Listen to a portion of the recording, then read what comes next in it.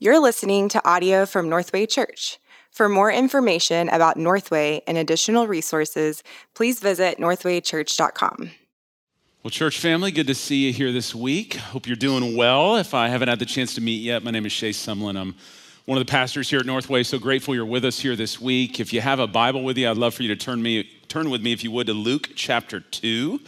There in your New Testament, and we're going to continue in this Advent series that we're in, Worthy of Our Songs, as we look at 6 classic Christmas carols and investigate kind of the origin of these carols, the theological underpinnings of these carols, and why they are worthy of our singing. And we are going to do so today. And as I was preparing for this text, this message that we're going to be in here today, I've been thinking about one of the most popular traditions that has absolutely gone to a whole nother level in the last 20 years with the advent of social media and YouTube, is that of baby announcements and gender reveals. Like, these things have skyrocketed to a whole nother level.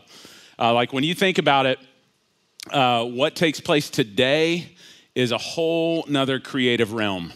I was thinking about my oldest daughter when we did her baby announcement 20 years ago. Like, we thought it was really cool and innovative that you could print out a sonogram that on it said, "Hi, Grandmom," and then gave it to Grandmom and went, "Ooh, how cool is that?" Or maybe even those that maybe had a second child and the first child shows up wearing the shirt that says, "I'm going to be a big brother or a big sister," or something like that. And you're like, "Oh, it's so awesome." But yesterday I was sitting and I was asking my mom, I was at lunch with my 80-year-old mom, and I was asking her, "So what was the baby announcement game like when I was born?" She's like, "Baby announcement game? We just called them, said, 'We got a kid.'" I was like, "That's it? Gosh, it's boring." And I said, "Well, tell me about my grandmother. Tell me about your mom. What did she do?" And this is where, y'all, I ain't making this up. This stuff gets real quick.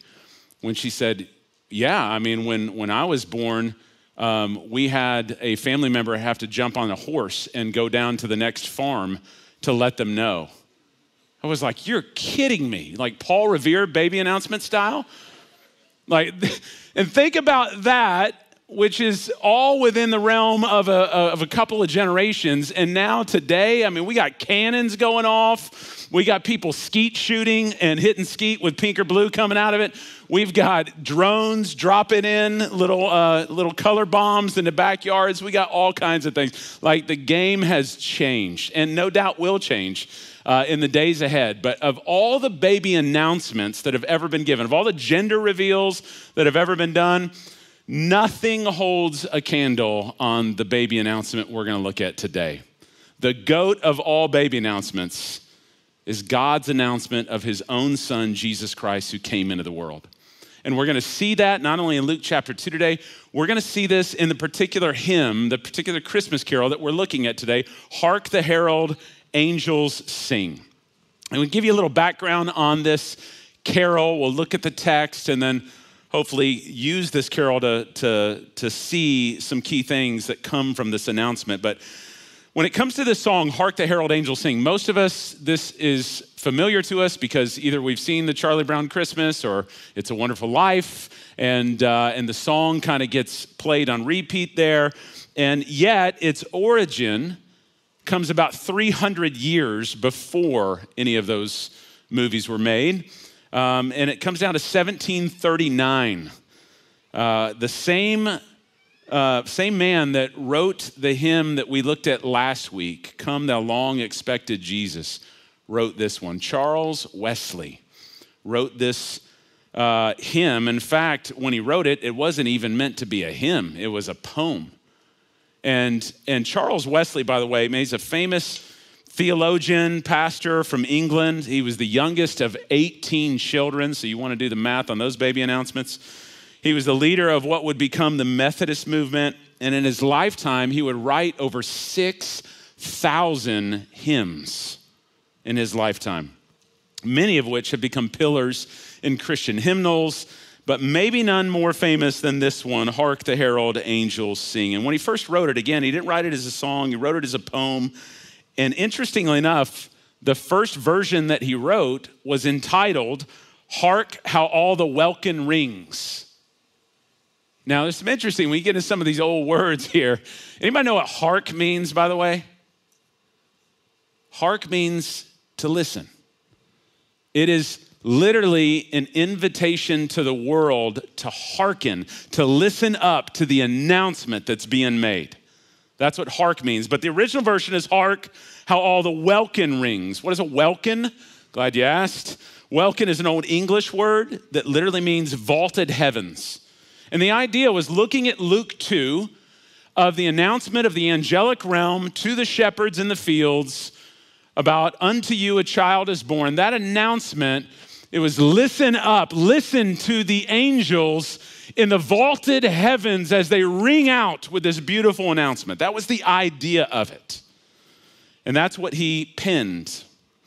What happened was shortly after, one of Charles Wesley's best friends, his fellow college friend, somebody by the name of George Whitefield, who was another notable preacher at the time, took Wesley's poem and without his permission, changed it and then published it without ever letting Wesley know.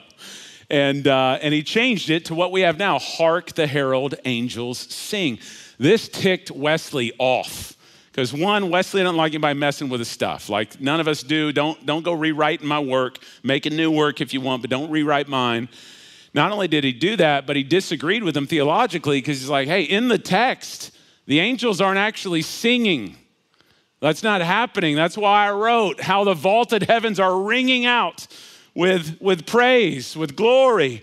And you changed it, but it didn't matter at that point because by the time that Whitefield published it, that sucker already took off, already went viral. So no going back at this point. So it's Hark the Herald Angels Sing as we got it now.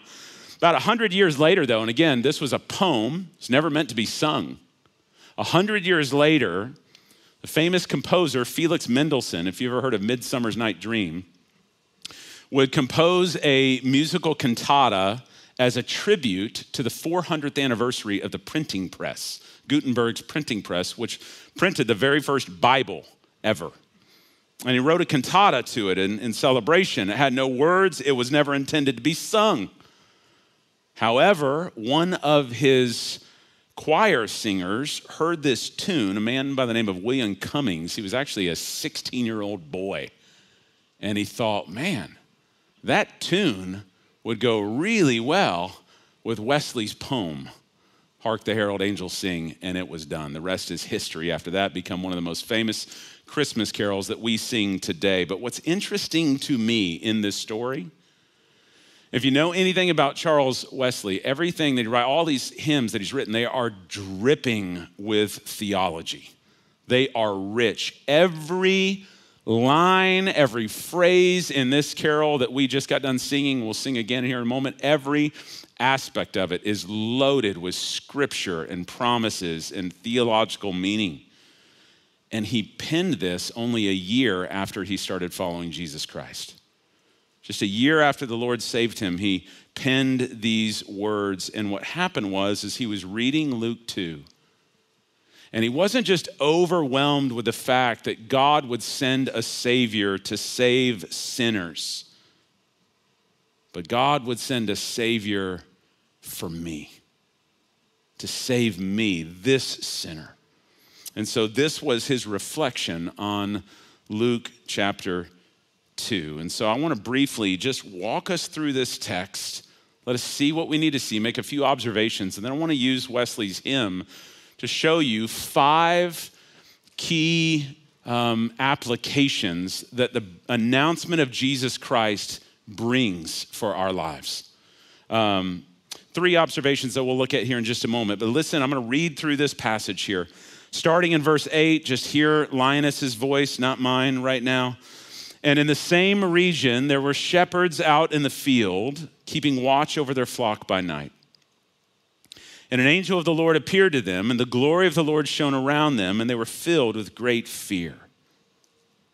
And the angel said to them, "Fear not, for behold, I bring you good news of great joy that will be for all the people.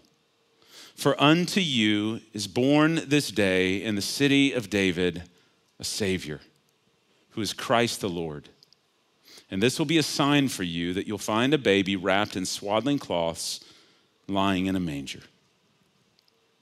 And then suddenly there were with the angel a multitude of heavenly hosts, praising God and saying, "Glory to the God in the highest, and on earth peace among those with whom he is pleased."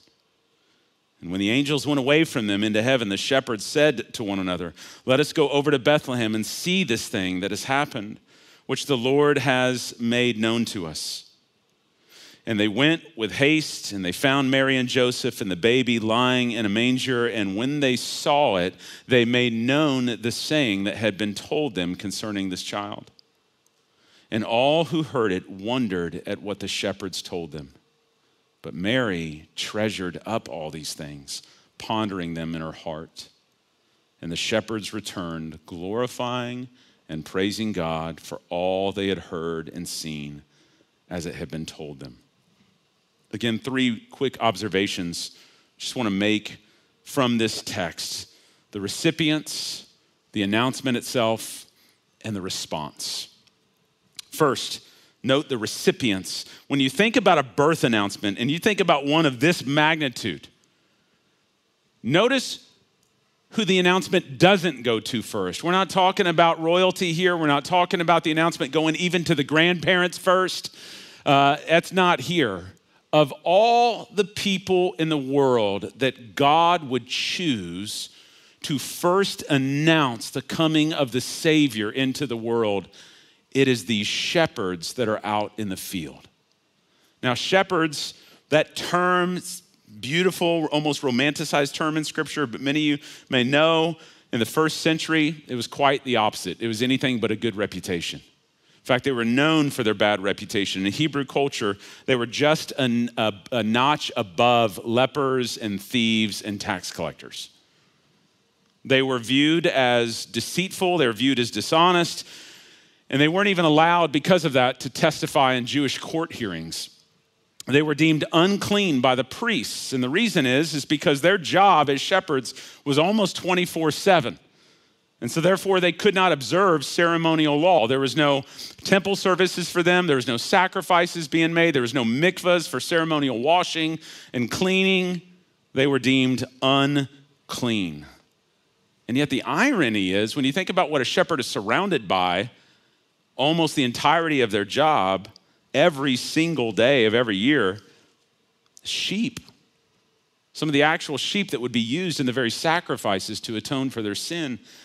So imagine being so close to the means of your forgiveness and yet completely unable to access it. If anyone knew their need for salvation, it was these shepherds. And so given all of that, this is who the first public announcement comes to. What is God saying that he would set it up this way? Not to kings, not to military generals, not to royalty, not again even to the grandparents, but to despised and rejected sheep herders. The ones who needed it the most, yet expected it the least. How encouraging should this be for us?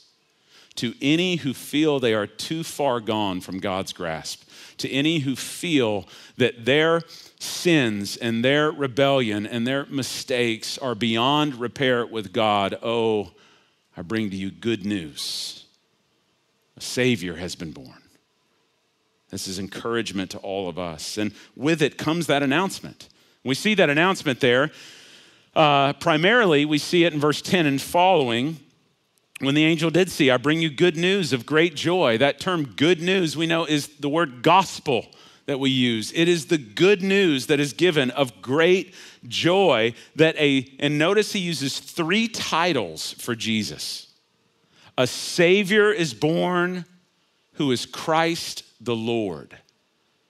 A Savior is a play on words with the name Jesus, one who will save you from your sins. Christ is the the messianic term of Messiah, the anointed one who is promised in the Old Testament and who has now come. And Lord is speaking to the promise-making and promise-keeping God who has fulfilled his vows to his people in bringing this Savior. Emmanuel is here. The Messiah has come. Our rescue is in play, and no more waiting now. But notice again in the passage, maybe the most important words in this whole passage are two words. And there's a lot of two-word phrases in the scriptures that are deeply meaningful. Think about Exodus 14, when God just tells Israel to be still. Powerful two words.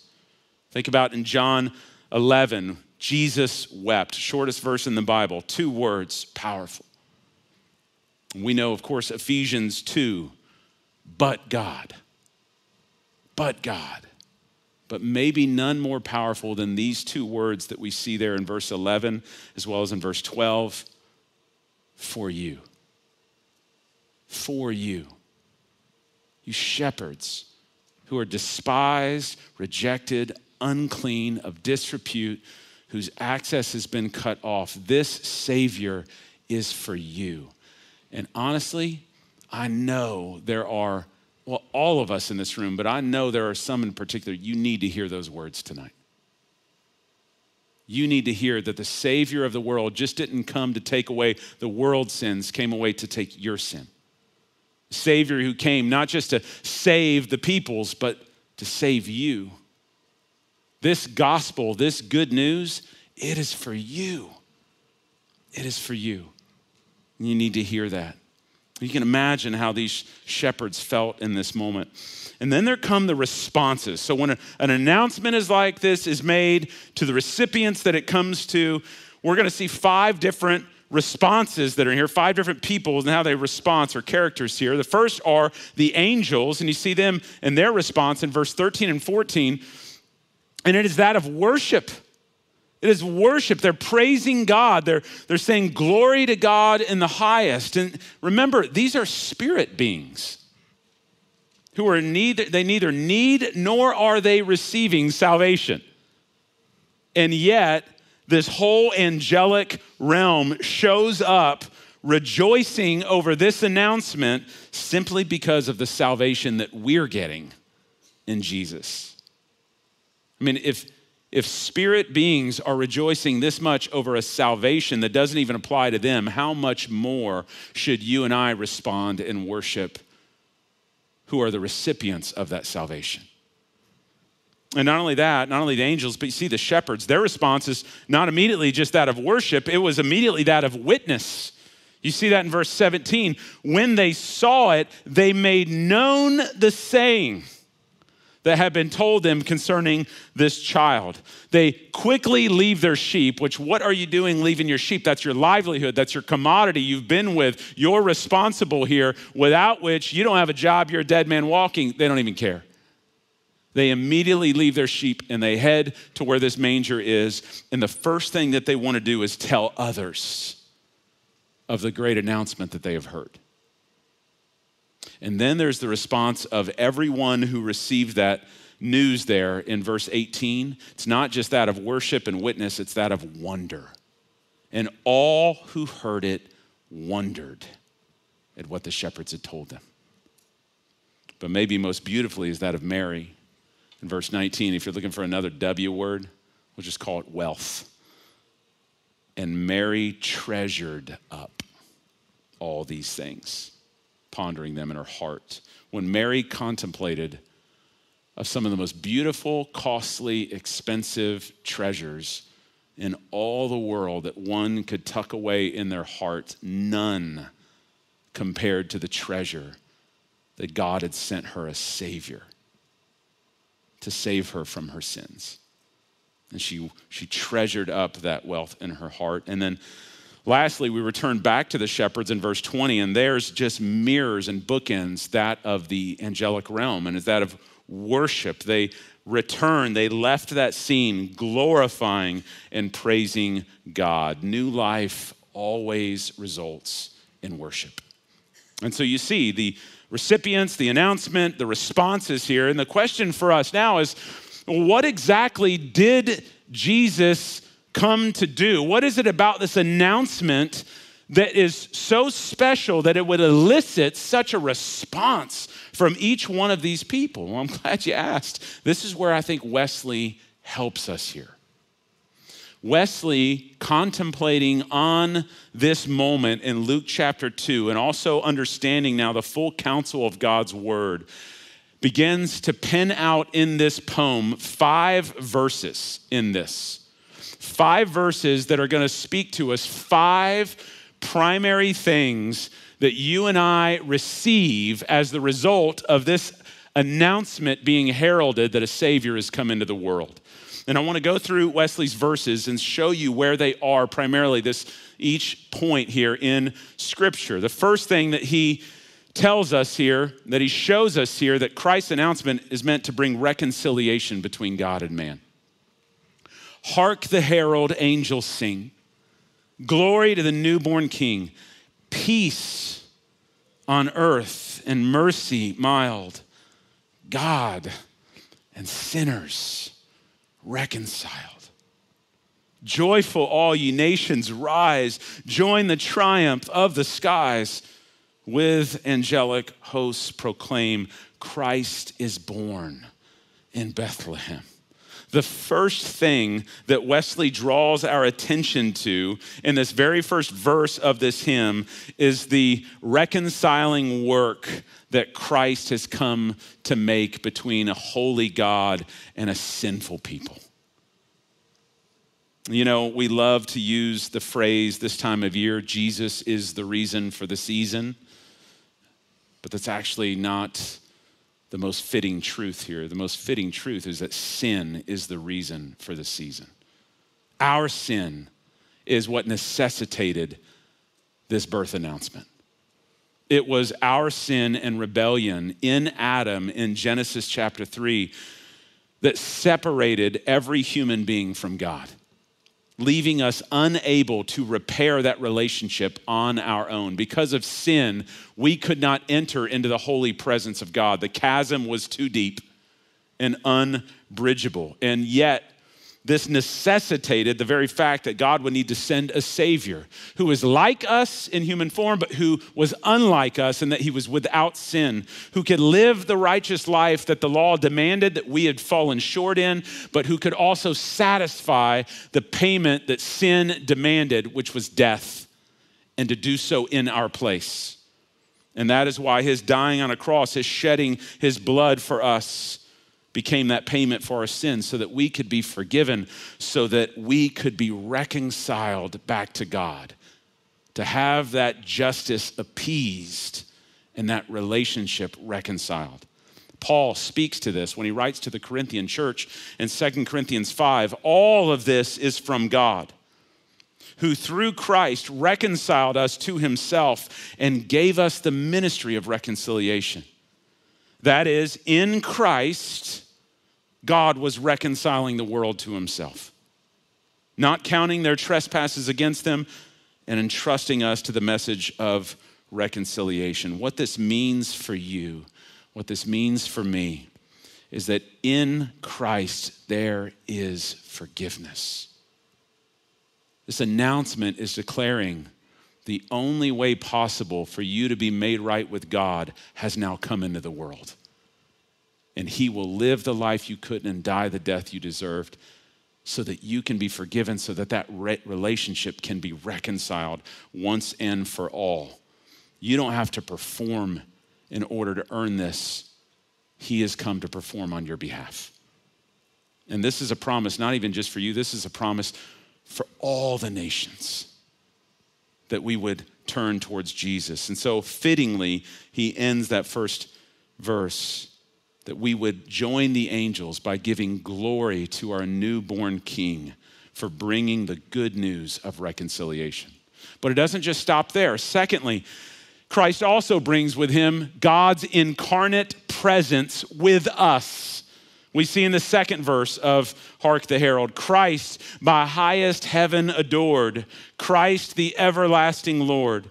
Late in time, behold him come, offspring of a virgin's womb, veiled in flesh, the Godhead. See, hail the incarnate deity, pleased as man with man to dwell, Jesus our Emmanuel.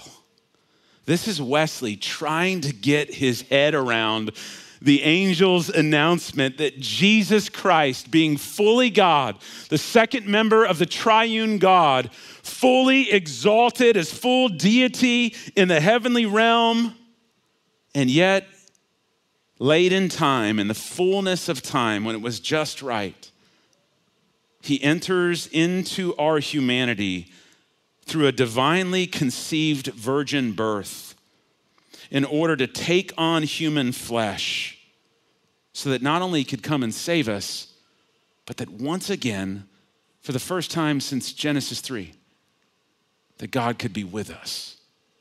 He could dwell, he could make his tabernacle once again with his people. And not only Wesley, John the apostle, he could never get over this either. John chapter 1, verse 1 and 14, in the beginning was the Word, that is Jesus, and the Word was with God, and the Word was God.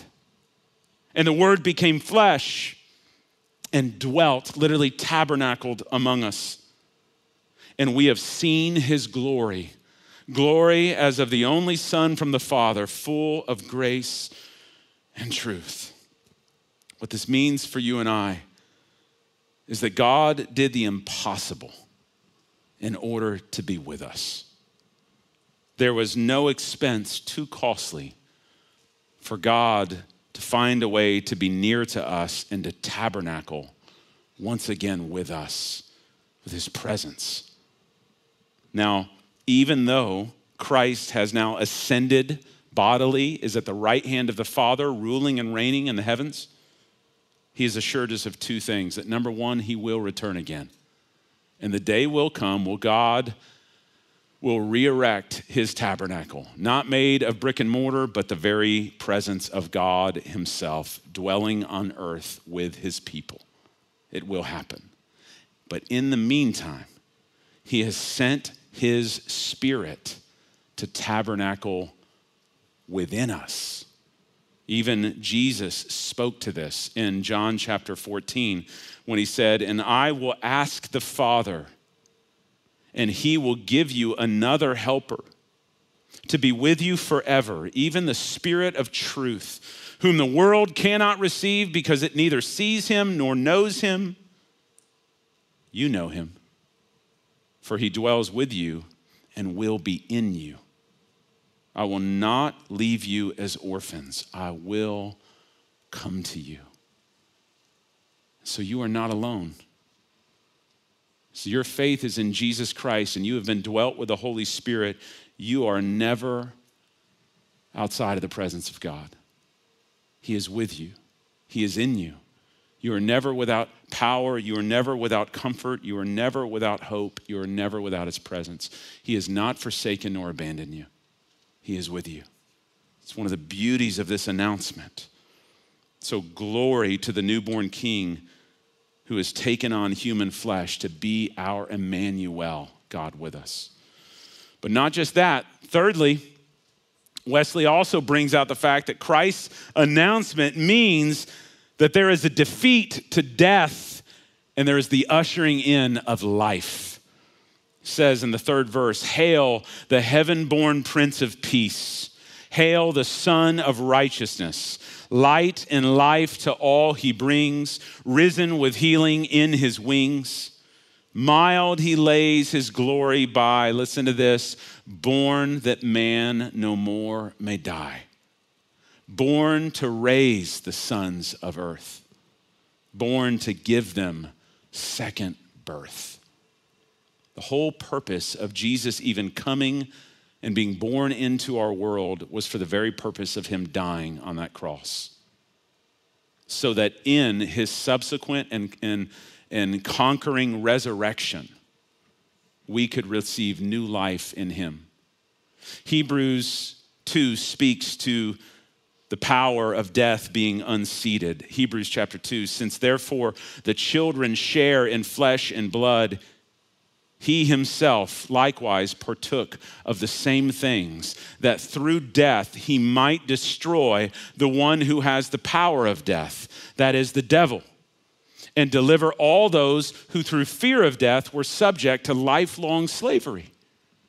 So his death, Jesus' death on the cross, has actually conquered death. He has nailed it in that cross, the penalty for our sins, which was death. But Jesus didn't stay there. And in fact, Peter speaks now to the beauty of the resurrection and our new birth that comes in it. 1 Peter 1:3, blessed be the God and Father of our Lord Jesus Christ, according to his great mercy, that he has caused us to be born again to a living hope through the resurrection of Jesus Christ from the dead. What this means for you and what it means for me is that you don't have to fear death. You don't have to worry if your faith is in Jesus Christ about what's on the other side. You don't have to worry about judgment for your sins because it's already been nailed and taken care of at the cross. And you have been born anew in Christ Jesus. It's beautiful truths for us to hold on to. Now, these first three verses, by the way, these are traditionally what are sung in the modern contemporary versions of Hark the Herald Angels Sing. You know what's not in most versions? The last two verses. You know why? Number one, because they don't rhyme real well. But number two, whereas the first three verses are primarily speaking to the implications of our justification in Christ coming. That's a big fancy word that means our being declared righteous through Christ coming into this world, dying on the cross for our sins and rising from the dead 3 days later. His triumph is what has brought reconciliation. It's brought new life. It's brought salvation for those who will put their trust in Jesus and repent of their sin and turn from their own works of righteousness and turn to the righteousness that is only found in Christ. That's what that's speaking of. But the last two verses are precious. And that's why we're going to sing all 5 verses, baby, all right? So hold on to it because the last two are pointing us not to just the justification that Christ brings, but also the sanctification. The sanctification, another fancy word that means to be set apart. You see, Wesley, as he looks upon Luke chapter 2, understands that Christ coming into the world was more than just getting hell insurance for us. It actually representing the power of Christ to transform our lives from one degree of glory to another, from not just death to life, but from the likeness of our flesh and of sin now into the image of Jesus Christ, so that by the time we put our faith in Jesus to the time that he calls us home or returns, we will look more like Jesus than when this thing started. And Wesley doesn't want to miss that. And so he drills down here. What we see in the 4th verse is the beauty of Christ's work now giving us a new nature. Come, desire of nations, come, fix in us thy humble home. Rise, the woman's conquering seed, bruise in us the serpent's head. Now display thy saving power, ruined nature now restore. Now in mystic union, join thine to ours and ours to thine. Though God had made mankind in his image, without sin, perfect and good in every way at the outset of creation, sin is what marred his design and corrupted our natures. Ever since sin entered into the world, Satan has been in collusion with our sinful nature, seeking to lead us away from God. And yet, in the midst of the cursing and the judgment for our sin, there is a promise. There is a promise that one day God would send through the offspring of the woman a deliverer who would come, who would defeat the very work and the power of Satan at war within us by crushing his head. Yet in doing so, in the process, would actually bruise his own heel. In the angelic announcement of Jesus as our Savior and our Messiah is the announcement that the serpent crusher is here. He has arrived. because through his work on the cross, both sin and Satan's power will be defeated. And so the plea in this hymn is for Jesus to continue to defeat Satan's work in us, that is, by the power of the Holy Spirit, transforming our old sinful natures and sinful desires, and now regenerating our hearts and transforming our natures and our desires into the image of Christ. And that's what Paul speaks to in Romans chapter 6. We know that our old self was crucified with him in order that the body of sin might be brought to nothing, that it would be done away with, so that we would no longer be enslaved to sin. And he goes on, but rather enslaved to Christ. This is the beauty of what Christ has done. We studied this in Romans a couple of years ago. The idea of Christ through his work grabbing us out of sin country in which we were enslaved to King Sin, to death, and to fear, and yet transferring us by adoption into a new country called Graceland with a new king who's not Elvis, but King Grace, who rules and reigns over us and now has enslaved us to love and to life. It is a transfer of kingdoms. It is a new nature being birthed within us. And in conjunction with that, the fifth and final verse of this hymn now speaks to the restoration of all things through a new and better Adam that has come into the earth. Adam's likeness, Lord, efface. Stamp thine image in its place. Second Adam from above. Reinstate us in thy love. Let us thee, though lost, regain. Thee, the life, the inner man. Oh, to all thyself impart, formed in each believing heart. And again, we're told in Genesis, when God first made his creation, everything was good, including mankind, you and I, who are made in his image. But when Adam sinned, and he was our federal head who represented all of the human race, when he sinned, that meant that everyone who would come after him would be made in his image, in the likeness of his nature. That means everyone forward. That means the idea that when you and I are born in this world, sin is not just something we do. Sin is a nature we are born with that represents the likeness of our father Adam in his sin. And it's corrupted everything. And yet, even in that, there was that promise that one day the hope would come of a new Adam, a better Adam, who would both regain and re-imprint all that has been lost and distorted into the likeness of himself. And yet, we see that when Paul speaks to this in Romans 5. Therefore, just as sin came into the world through one man, and death through sin, and so death spread to all men because all sinned. But the free gift is not like the trespass, for if many died through one man's trespass, much more have the grace of God and the free gift by the grace of that one man, Jesus Christ, abounded for many. Therefore, as one trespass led to condemnation for all men, so one act of righteousness leads to justification and life for all men. And Paul likewise says to the Colossian church, do not lie to one another, seeing that you put off the old self with its practices and put on the new self, which is being renewed in the knowledge after the image of its creator. What this means for you, what this means for me is that you can be made new. No matter your past, no matter your sins, your rebellion, no matter your mistakes, no matter how far you think you've run, you are not beyond God's reach. And he and only he has the ability to do what nothing else on earth can, and that is actually change a human heart and make it and rebirth it into the image of himself. It means your past doesn't have to define you. Your